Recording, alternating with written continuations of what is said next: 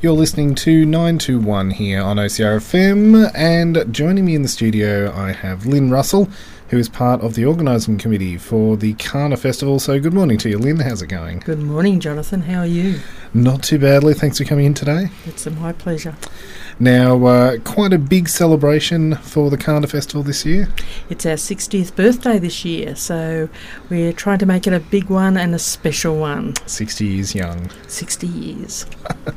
So quite a lot of things would have happened to the festival, throughout the festival over the past 60 years. Well, when it first started, that was a very, very big event, which carried over several days, over a week. Yep. They had things like croquet tournaments, they had balls, they had the princesses. Yep. They had lots of things that happened all over a series of days. Right, yep. And over the years it's reduced and then got down to 3 days, and now it's a one-day event. A one-day event, yep. Is that to do with how busy people's lives are, or is it to do with the change in culture? I think it's got a lot to do with what's available now, where years ago when Kaana first started, and it was Kenyana then, yes, and that means for people to meet, and it was a social event, so that people from the district had the opportunity to come into town and get involved in something which was happening, and it was a communications, it was getting involved, where nowadays we live busy lives and there's more available for people to do. Well, we're so connected, everyone seems to be together all the time, and yet so far away from each other. Well, it depends whether you connect on electronic media or whether you connect face to face. In person, that's right. In person. So what sort of things are happening for the 60th anniversary? We're very lucky that the CWA have decided to have their exhibition on the weekend of Kaana, which had happened originally. Yep. So that's happening on the Friday and the Saturday. We've also had a few floats that are interesting, that we've had a reunion of the marching girls. Oh, wow. And so we've got some marching girls coming, and they will be marching again. They had a reunion last year, and this year they're going to be in the Kaana as what they used to be for many, many years.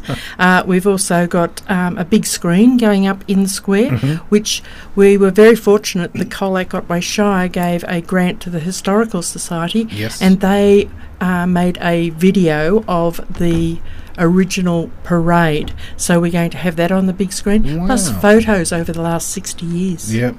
So I was going to ask, is it turning back the clock a bit? It is turning back the clock a lot, and people come along and say, oh, that's me up there. When I was a kid, or when I was a kid, or when I helped my child either on a float or walk beside the floats. Well, that's it, because Kaana has been around for 60 years. It is generational. There would be so many people out there that have been on a Kaana float in the past, and they're now seeing their kids or their grandkids getting involved. Well, it's 38 years since I first came to Kaana with my son. There you go. And I remember going to Apex Kinder when he was 5, and that's 35 years ago, and I walked down the street as a clown. A clown?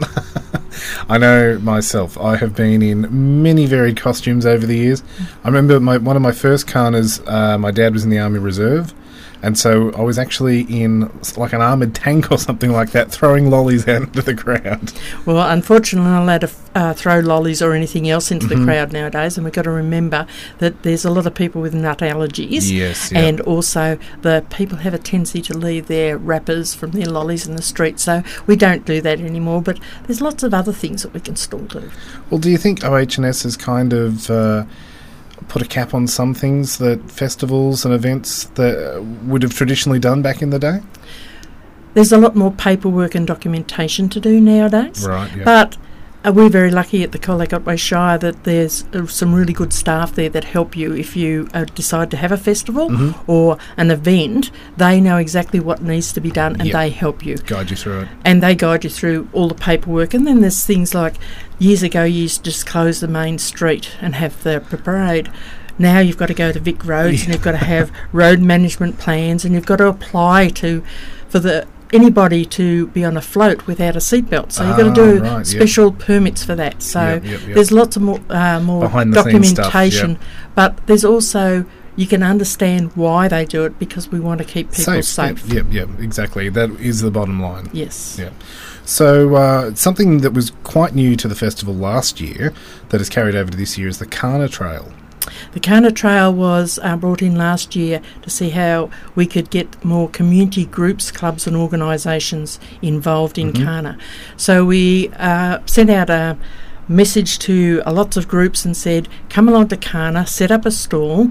We'll have a treasure hunt around the Memorial Square. We'll sell some recycled brown paper bags with the numbers on it, and let those persons then go to each of the stalls, collect information and a small gift, and that would get their community group or organisation exposed to more people. And it worked really well. And in fact, we've capped it at 10. Right, we've already had 12 apply. So we're going to have to limit it, because otherwise the whole square would be taken up with the Kaana Trail itself. So are there any other events that are kind of part of this year's festival? Well, we're hoping that some of our post-Kaana queens and princesses, we put out a call for them to contact us, because we've already had a donation of a truck if need be. We would like to put the previous, and over 60 years there's a lot of Kaana princesses and queens around, and we've been contacted. I have 5 that have contacted us and given us their details.